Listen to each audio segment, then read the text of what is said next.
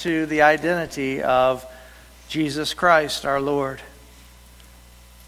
So this morning we're going to read John chapter 1, verses 43 through 51.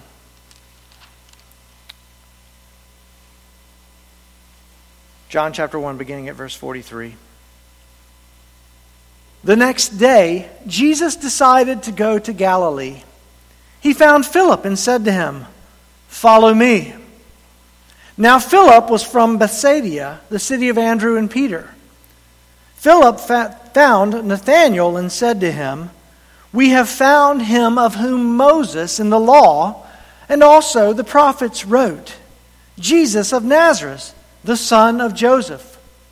Nathanael said to him, "Can anything good come out of Nazareth?" Philip said to him, "Come and see." Jesus saw Nathanael coming toward him and said of him, "Behold, an Israelite indeed, in whom there is no deceit." Nathanael said to him, "How do you know me?" Jesus answered him, "Before Philip called you, when you were under the fig tree, I saw you." Nathanael answered him, "Rabbi, you are the Son of God. You are the King of Israel." Jesus answered him, "Because I said to you, I saw you under the fig tree, do you believe? You will see greater things than these."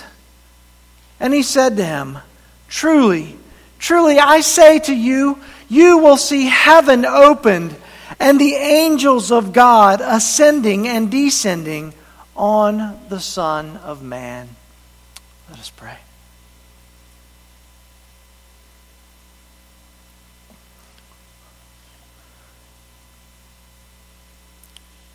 Father, I want to thank you for these brothers and sisters in Christ our Lord.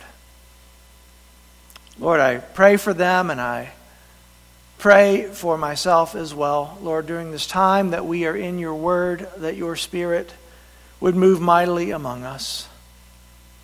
Lord, each day we experience your grace and mercy. And Lord, I pray that you would help us to remember that when your word is read and explained accurately, that too is a work of your grace among us. And so, Lord, I pray that each person in this room, Lord, would be receptive to that grace. Lord, for believers, that we would be strengthened in our faith. Lord, that our love for you would grow. Our desire to proclaim your gospel would be strengthened.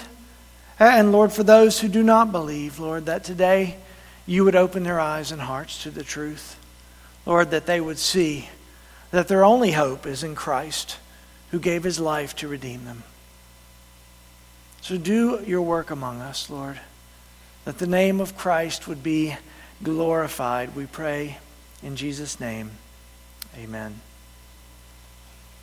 Now, one of the earliest books that I ever read by the late R.C. Sproul was a book that he wrote, I believe, back in the late 70s, early 80s, in response to something that was going on in Catholicism. And it was a book entitled Getting the Gospel Right.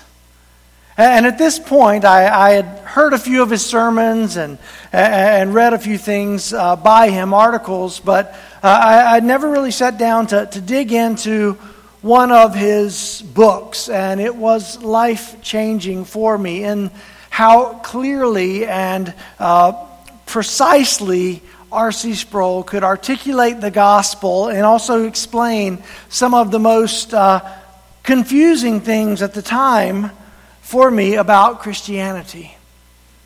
And one of the things that we need to get right when it comes to the gospel is our understanding of who Jesus is.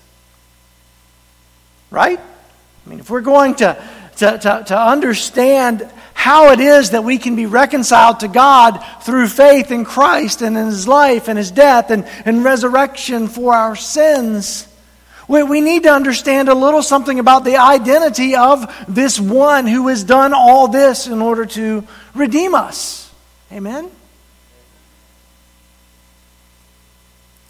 Well, here in John chapter 1, we have seen John the Apostle go to great lengths to record the early days of Jesus' ministry in such a way that we would have no confusion concerning who Jesus is.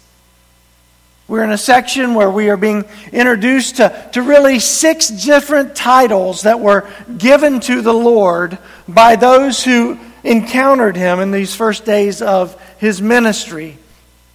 Last week we looked at 3. The first was the Lamb of God. The second was Rabbi or the great teacher. And then the final was Messiah. All 3 important titles that describe who Jesus is.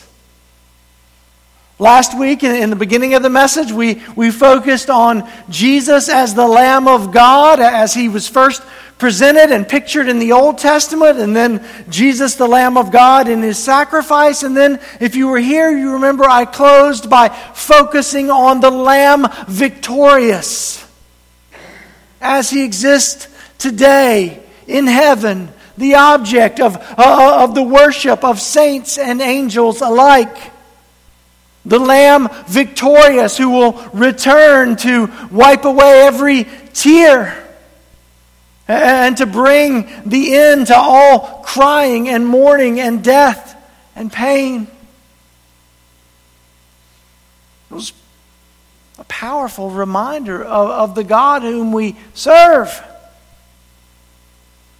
In our passage today, we are introduced to 3 more titles for our Lord as recorded by John the Apostle. And those are our 3 points today.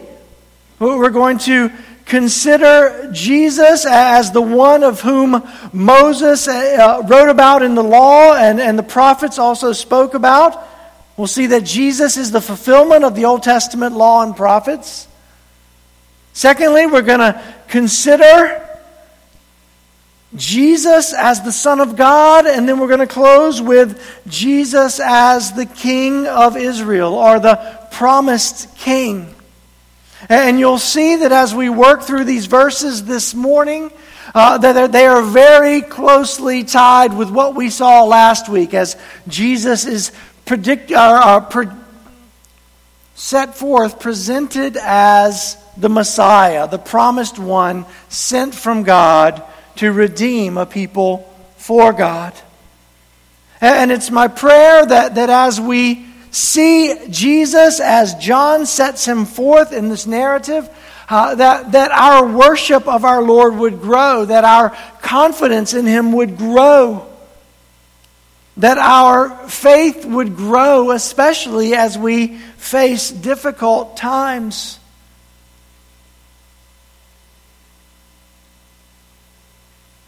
And I'm going to challenge you this morning in regards to your faithfulness to him as well. So buckle up. Well, let's begin by first considering verses 43 through 45. Jesus is the fulfillment of the Old Testament law and prophets. Now, as we've read through this second half of John chapter 1, we see that things really are picking up speed in the early days of Jesus' ministry. First, we saw earlier on that John the Baptist interacting with the religious delegation that had been sent by the Sanhedrin from Jerusalem. And if you were here, you remember that John made it clear that he was not the Messiah, but that the Messiah was in their midst. That's in John chapter 1, verses 19 through 28. The next day, John the Baptist sees Jesus again and announces that he is the Lamb of God sent to take away the sin of the world. He says this to a larger audience. That's John chapter 1, 29 through 34. The day after that, John again points out Jesus to his disciples as the Lamb of God, which led to Andrew and an unnamed disciple, probably John, choosing to follow Jesus. And ultimately we saw that Peter too would be brought into the mix. That's John 1:35 through 42. So the next day, and the next day, and the next day, these things are happening. And here in verse 43, we see that it's yet another day, and also a calling of a new group of people to become his disciples. We see in verse 43 that Jesus decided to go to Galilee, and he finds Philip there, and he utters a simple invitation: follow me. Now, we learned last week that the Greek word that John uses that's translated follow actually means or can mean to follow as a disciple, to be his follower. And in fact, as you look at verse 43, it's in the Greek, it's in what's known as the imperative tense, which means that it can also be understood as a command. Jesus says, Philip, follow me, with the understanding that Philip's going to do what? Follow him. It's an invitation, but it is one that is loaded with expectation. And that call to follow Jesus continues to this day, brothers and sisters. An honest reading of the New Testament makes it abundantly clear that the call to salvation in Christ is a call to a life of discipleship, following Him. Each Christian in this room is called to follow Jesus as His disciple. And we need to be honest with ourselves, brothers and sisters. Too often we have a backward understanding of the Christian life, where we basically try to fit Jesus into our lives and our schedules, seeking to bend His will to our agendas. But this is not what the Bible teaches in relation to discipleship. That invitation, when someone shared the gospel with you, that time that you believed, it was not just an invitation to have your sins forgiven, but it was a call to respond in faith to the one who gave His life to redeem you and to follow Him. And even if you did not hear those words then, you are hearing them clearly today. The Bible's expectation is that everyone who responds in faith to the gospel will follow Him. I'll give you an example. 1 Corinthians chapter 6, the Apostle Paul is warning the Corinthians against engaging in their former worship of false gods. In this case, it would have been engaging in temple worship with prostitutes. You guys can fill in the blanks. And Paul concludes his exhortation for them to reject that way of worldly living with these words. Or do you not know that your body is a temple of the Holy Spirit within you, whom you have from God? Listen, you are not your own. You were bought with a price. So glorify God in your body. Now, we may not have a former religion of worshiping in the temple with prostitutes, but our lives were marked by sin and shame. We live in a culture that glorifies sin and shame. And so the words of Paul echo down to us. You are not your own. You were bought with a price. So glorify God with your bodies. This is what it means to follow Him, brothers and sisters. In 1 Corinthians chapter 7, the Apostle Paul's not done. He again reminds the Corinthians of the great price that Jesus paid to save them. In this instance, Paul is challenging the church to be faithful in their present circumstances. If they were Gentiles, don't adopt Jewish practices in your worship. If they were married, stay married. If they were single, stay single. If they were slaves, stay slaves unless they could legally obtain their freedom. And in verse 3 he says, you were bought with a price. Do not become bondservants of men. Don't become slaves to men and their expectations. Jesus paid a price to set you free from all of that. And Paul's point, I hope, is abundantly clear to us all. Jesus paid the ultimate price to save us. And we must live in a way that honors Him, brothers and sisters. Now, we know, because we've read the Gospels before, that this is a lesson that would take the disciples a long time to learn. But let's be honest, the same can be true for us as well. As His followers, we must understand that Jesus has purchased the right to lead us. Some Christians buck what I'm about to say, but you need to understand that in the words I'm about to utter to you come great joy and freedom. By virtue of the price that Jesus paid to redeem us with His very life, Jesus lays absolute claim and authority over every area of your life.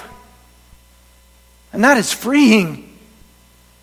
There is joy in that reality. Because let's be honest, when we live for ourselves, the outcome typically ain't too great, is it?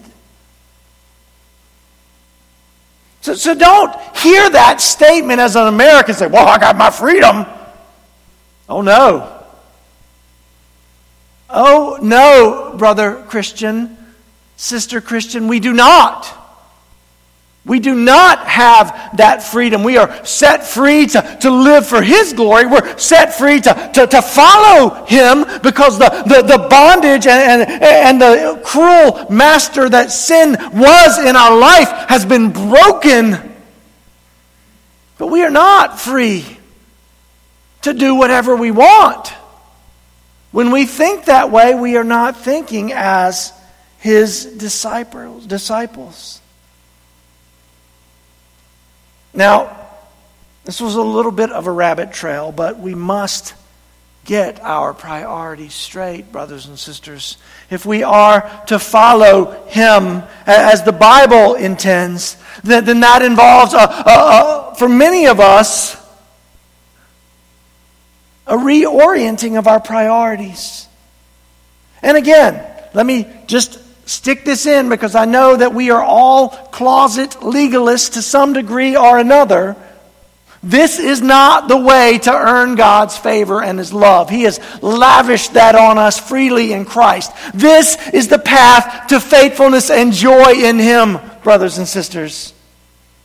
So let's not embrace it begrudgingly, but let's embrace it in faith and joy, recognizing that His ways truly are the best ways. And in following Him, there is nothing that we will lose that compares to what we've gained in Christ. There are brothers and sisters seated among us who have been through severe trials. And to a person, each believer would tell you that it's worth it compared to Christ and knowing Him. So upon heeding the call to follow Him, Philip finds Nathanael and says to him, "We have found Him of whom Moses in the law and also the prophets wrote, Jesus of Nazareth, the son of Joseph." Now, we touched on this a bit last week, this idea of Jesus being pictured and presented, the Son of God, in the Old Testament, especially as we considered Him as the Lamb of God. We see him in the sacrifices of the Old Testament. We see him as the Passover lamb and so on. But we need to understand that this is not the only way that Christ is present or even prefigured in the Old Testament. In Genesis chapter 12, and you might, like last week, want to write these references down rather than trying to turn there so you can go back later and reread. But in Genesis chapter 12, God promises Abraham that through his seed, God would bless and rule the nations. And by seed, he means a descendant. And that promised descendant is Jesus, the Messiah. Let's go back even further to the Garden of Eden. You know the story. Adam and Eve fell. And in God's judgment upon them and the serpent, we also see the promise of restoration in Genesis chapter 3. God promises to raise up from the seed of the woman one who would crush the head of the serpent, the devil. That's Jesus. That's Jesus, brothers and sisters. As we read the law of God in the New Testament or in the Old Testament, it reveals the need for a redeemer, and the sacrificial system was a picture of a greater redemption that would come through a greater sacrifice. That's Jesus. The prophets in the Old Testament also point us to Jesus. Daniel chapter 7 paints the picture of one who is coming to rule and reign over the nations. She refers to him as the Son of Man, a title we hear in this very passage in John. That's Jesus. The prophet Isaiah predicts the virgin birth, the suffering and the sacrifice of the one who was sent to redeem the people. That's Jesus. And I could go on and on with examples. But let's hear an account where Jesus himself makes that same case. Turn with me to Luke chapter 24. I'll set the stage for you. Sounds that bad, huh? Thank you.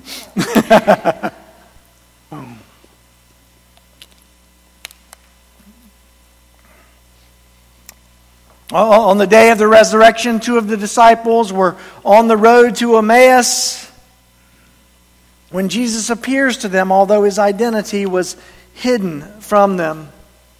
Luke 24, verses 13 through 27. Now listen to this. That very day, two of them were going to a village named Emmaus, about 7 miles from Jerusalem. And they were talking with each other about all these things that had happened. Jesus' death, the report from Mary and the other ladies that the tomb was empty. And it says, while they were talking and discussing together, Jesus himself drew near and went with them. But their eyes were kept from recognizing him. And he said to them, "What is this conversation that you are holding with each other as you walk?" And they stood still, looking sad. Then one of them, named Cleopas, answered him, "Are you the only visitor to Jerusalem who does not know the things that have happened there in these days?" And Jesus said to them, "What things?" And they said to him, "Concerning Jesus of Nazareth, a man who was a prophet, mighty in deed and word before God and all the people, and how our chief priests and rulers delivered him up to be condemned to death and crucified him. But we had hoped that he was the one to redeem Israel. Yes, and beside all this, it is now the 3rd day since these things happened. Moreover, some women of our company amazed us. They were at the tomb early in the morning. And when they did not find his body, they came back saying they had even seen a vision of angels who said that he was alive. Some of those who were with us went to the tomb and found it just as the women had said. But him they did not see. And he said to them, O foolish ones, and slow of heart to believe all that the prophets have spoken. Was it not necessary that the Christ should suffer these things and enter into his glory?" and beginning with Moses and all the prophets, sound familiar? He interpreted to them in all the Scriptures the things concerning himself.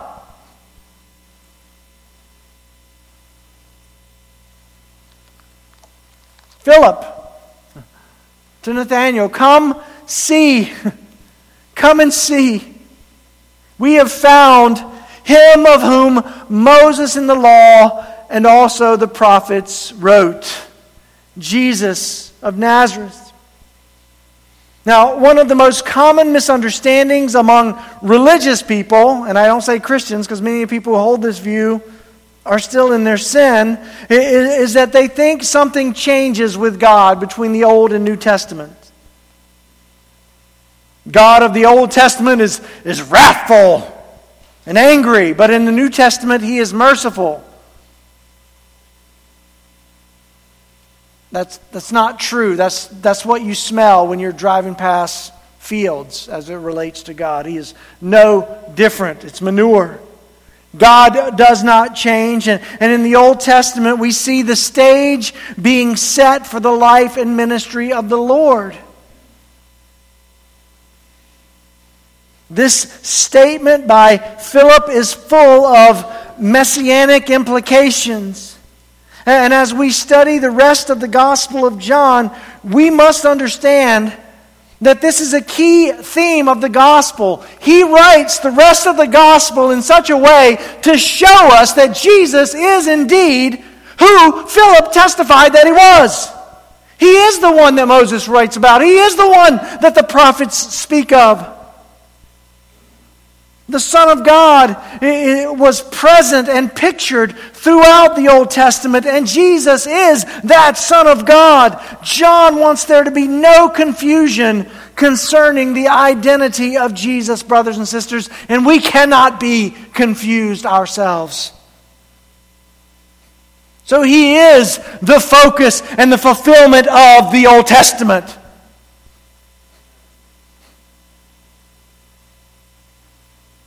When Moses led the people from the promised land, there was a rock from which water sprang forth to give life to the people. That's a picture of Christ, who gives life to us, His people.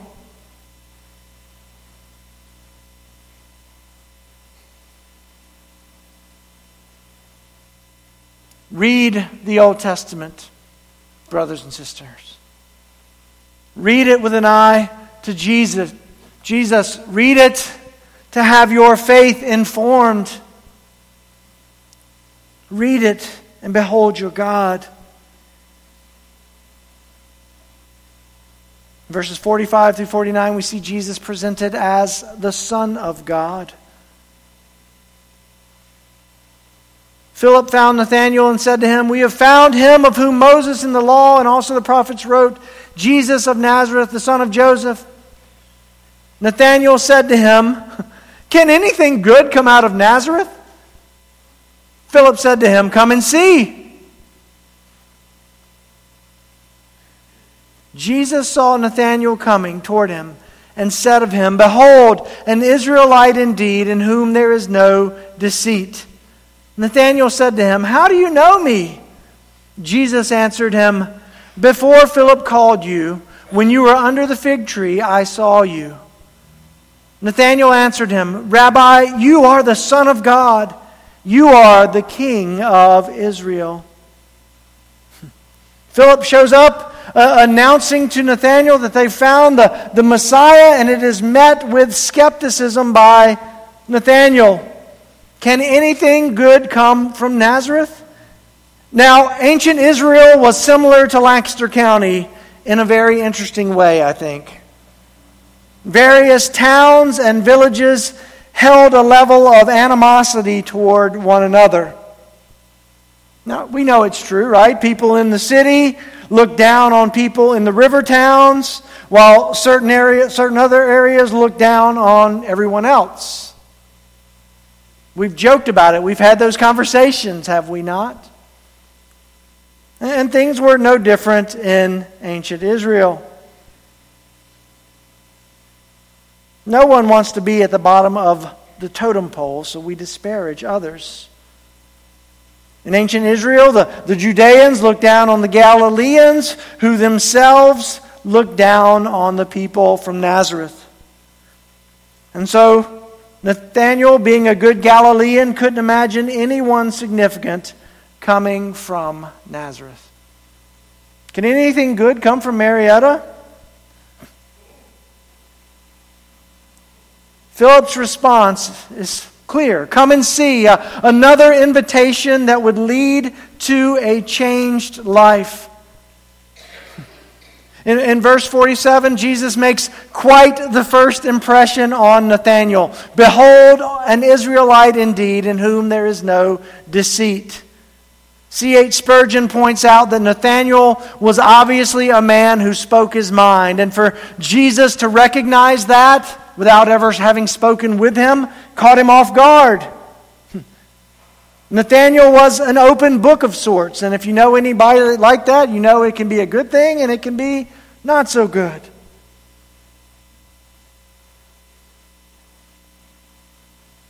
And for Jesus to know this about him, having never met him, led to the question from Nathanael, "How do you know me?" And Jesus' response is simple. Before Philip called you, you were under the fig tree and I saw you. Now, we all have questions that we want to ask when we get to heaven. In different situations, different circumstances. I imagine when we get there we probably won't care. But I really want to ask Nathanael what he was doing under the fig tree, so that when Jesus said he saw him, he was so moved by this supernatural knowledge of the Lord. The Scripture doesn't tell us, so I'm not going to speculate. But his response reflects his awe of what just took place. Rabbi, you are the Son of God. You are the King of Israel. Now again, these are messianic titles as well. Philip referred to Jesus as the son of Joseph. But Nathanael goes even further. He says, you are the Son of God. Now, Nathanael probably had the contemporary understanding of Son of God in mind, which focused on the righteousness and the messianic link to David's kingdom. But we will see that John the Apostle is making a much bigger case for the identity of Jesus as we move forward in the gospel. As the gospel progresses, we will see Jesus' sonship linked to intimacy with the Father and also to his divine nature. D.A. Carson rightfully points out that with this phrase, you are the Son of God, Nathanael is speaking much